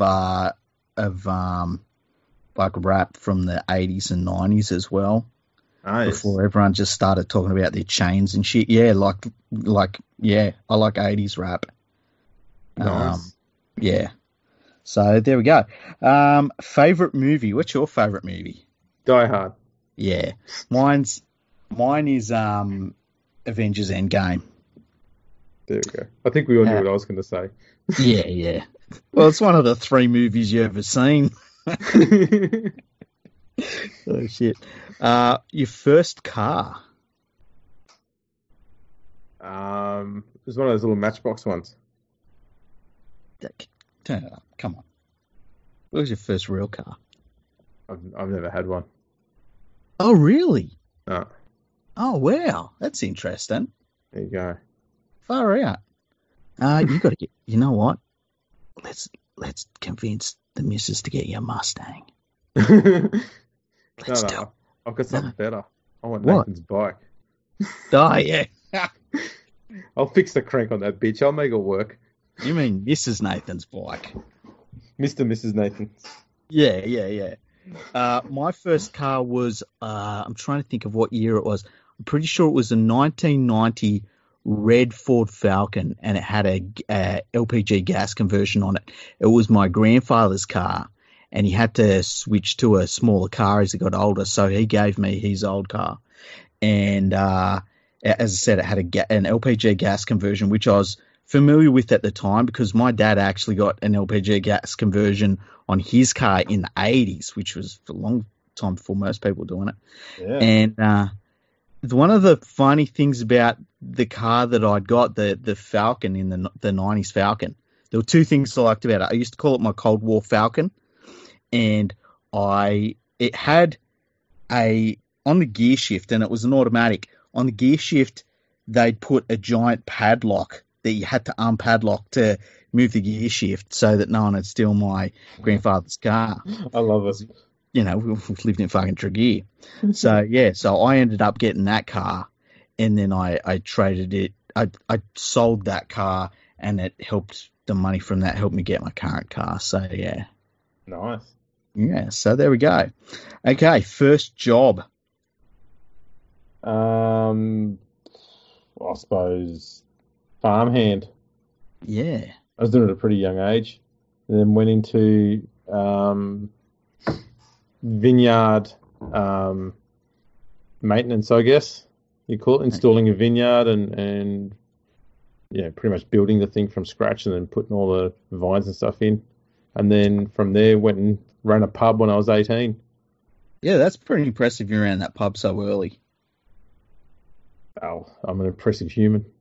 Fuck yeah. And you've been talking to me too much saying shit like that. My first real job, I actually did some of that. The one I consider my first real job was when I did, remember they did the pink bat installation? Oh, yes. The ones that killed people. Not the ones that I fucking did, all right? I fucked up, right? You killed someone?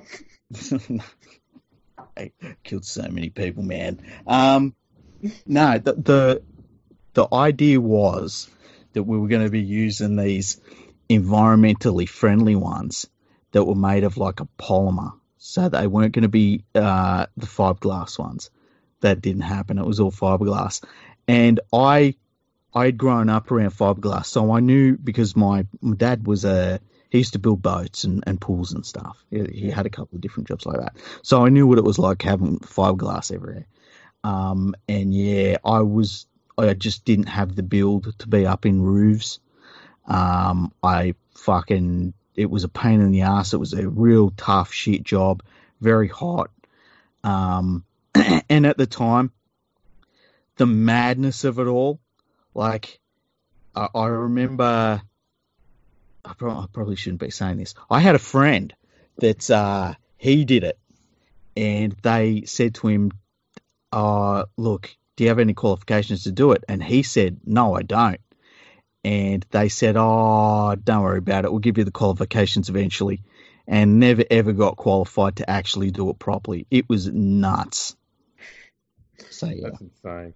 Yeah. Yeah. Must have been hard work being, 6'6" and 110 kilos, just pure muscle, trying to fit those little crawl spaces in the roofs and stuff. It really was. Like when you're fucking jacked, you're that tall and jacked, it's very difficult to get into those crawl spaces. That'd be hard work. Yeah. Okay, next question. Favorite board game or card game? Board game or card game? Yeah. Who plays those? You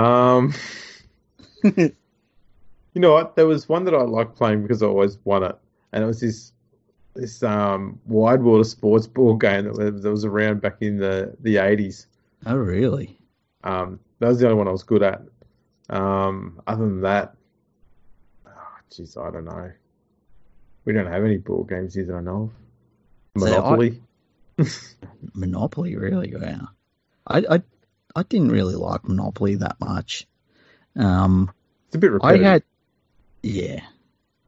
I had the one that probably I had the most fun playing was Guess Who. I liked Guess Who. And there was a basketball board game that they had with NBA players, and you'd pick out, you'd get the cards you got, and it was your team, and it had stats on it. Can't remember how it worked, but I found that a lot of fun. They're the two that jump out at me, I would say. But I liked Guess Who, because the first question you ask a Guess Who, do they have blue eyes? And if they've got blue eyes, you only got to choose from 7 fucking people, It might have changed, though. Might have changed since then. Card games? I used to play euchre when I was younger. What's that? It's a card game. I've never heard of that.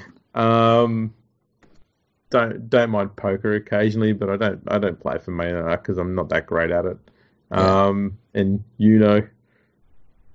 I played when I was at school, but I don't remember the rules. I like poker and blackjack, but I very rarely get a chance to do it. Not any level. It's just fuck around, Yeah, the same thing. The most card games I've played in the last number of years is on Red Dead Redemption, which is which is a lot of fun. Okay, next question. Best ice cream flavour? Choc mint. I'd go chocolate. Anything hardcore chocolate. Like if something's called triple chocolate, that's what I'm going for. Quadruple, triple chocolate. Yeah. Like if they're like chocolate and chocolate pieces with chocolate biscuit crumbled in it, I'm all over it. Nice. Okay, Ford or Holden? I grew up with Holdens around, so I'll have to go with Holdens. My mum had a HJ Monaro. Yep. That was a big piece of a thing. And the old man had a Kingswood Ute. Okay. And he used that as a four-wheel drive work vehicle and everything else in between. Wow. Had them both for years. So yeah, they were fans of Holdens. They don't have Holdens anymore. But I'll have to go with them because that's all I ever had. Yeah, so I wasn't too big on Holden versus Ford. It just wasn't my thing. But I found that it's mostly been Fords in and around my life. Trying to think, like my family owned a few Fords. At one point, my mum owned a Valiant. Hey, when I was really young. Ooh. Yeah, it was beautiful too. Yeah, orange. So Lovely. yeah. But yeah, if I had to choose, I'd say Fords. You know, what can you do? I'm not big on either of them though. Just whatever. Nah, likewise. Coke or Pepsi? When I was drinking soft drink, I was a Pepsi fan. Okay.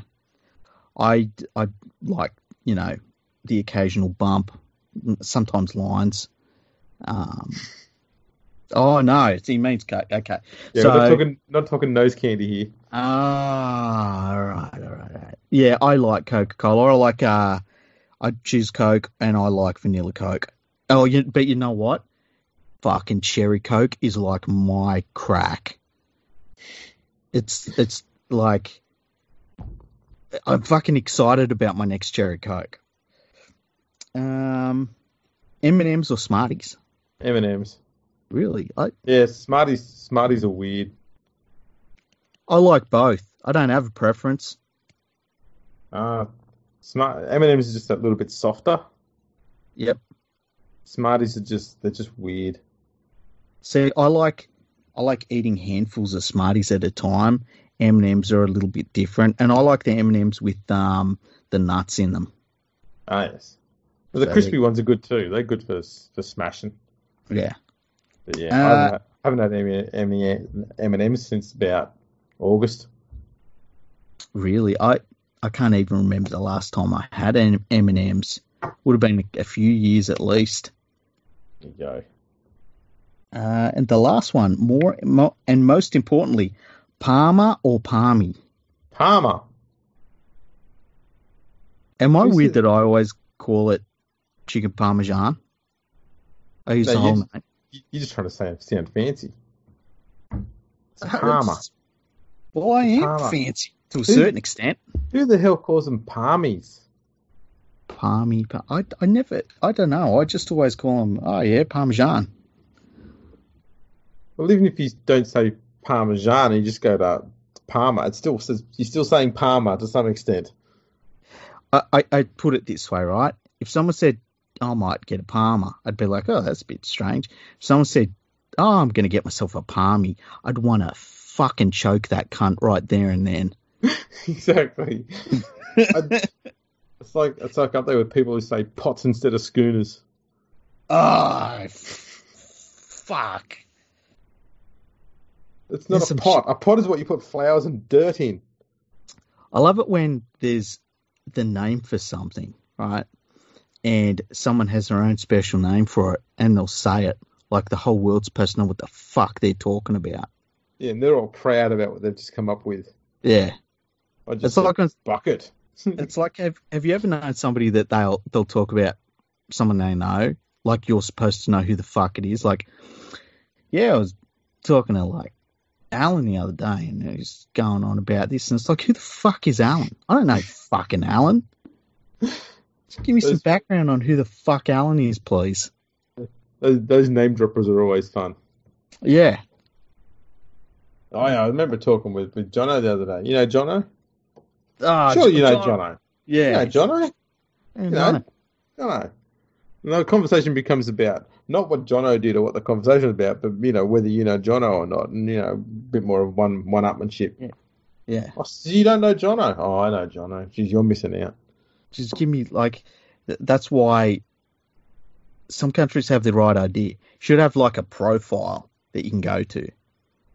It'd be great. You just fucking look up who's Jono. Ah, he's a fucking functioning alcoholic. Who once scored 48 runs in a cricket game somewhere. Yeah, yeah. That's how he got his legend status. Likes to complain about his bad knee. He got like, do you know, man? I I knew a dude, right?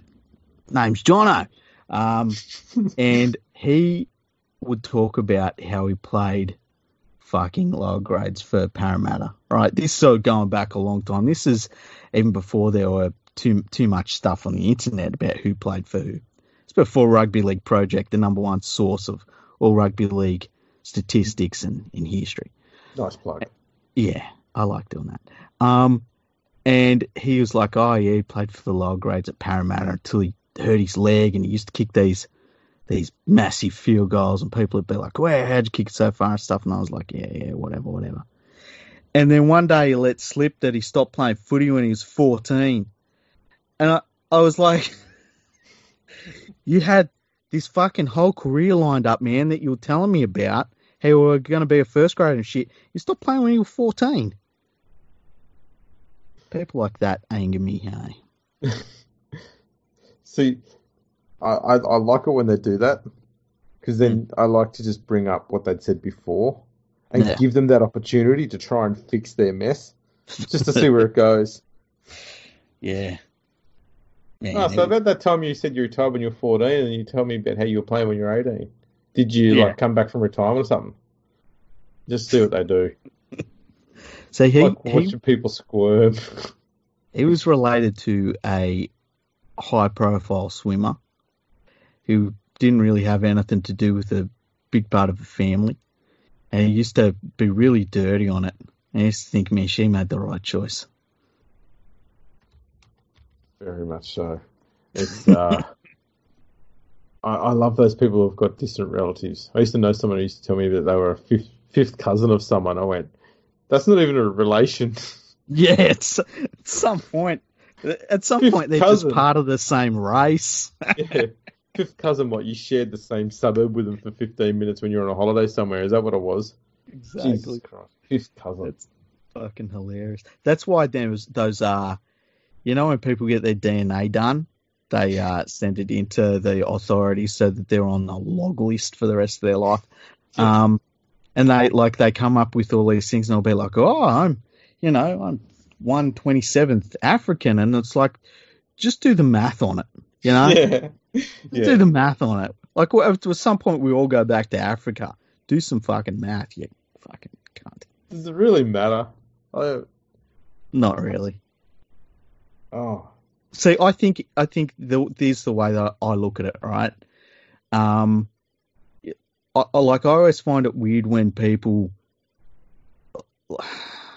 I guess this is why I don't like the grandparent rule and all that in rugby league. I just find it weird when people try and link up their identity in certain situations to a place and a time and a lifestyle that they've never actually experienced themselves. Yeah, I do know what you mean. Like fucking St. Patrick's Day rolls around, and everyone. That's the first one I was thinking of. Yeah, that's the worst one. And like I had a friend that was 100% Irish, like born there, grew up there, was Irish, and we joke about it. Like, it'd just be hilarious. It's like when people say, like, what am I? I'm an Australian. It's all I've ever fucking known. Not from somewhere else, am I? Well, no, that's right. That's right. People trying to make it sound like they're more exotic. Yeah, it's like, don't tart it up. You're from fucking, Campbelltown, you cunt. I know where my ancestors are from, so I just say I'm from Australia because I don't want people to know I've got, Irish and Welsh and Scottish and Yeah. English, because that's pretty much all it is. Because my family, they come from bloody convicts over in the UK. Of course, that's all the bloodies they've got in their bloody system. Look at my surname, for Christ's sake. It's not like you got to guess where I come from. Yeah. See, I was created in a lab. Yeah, well, is it created or built? Or jerked into a petri dish, however.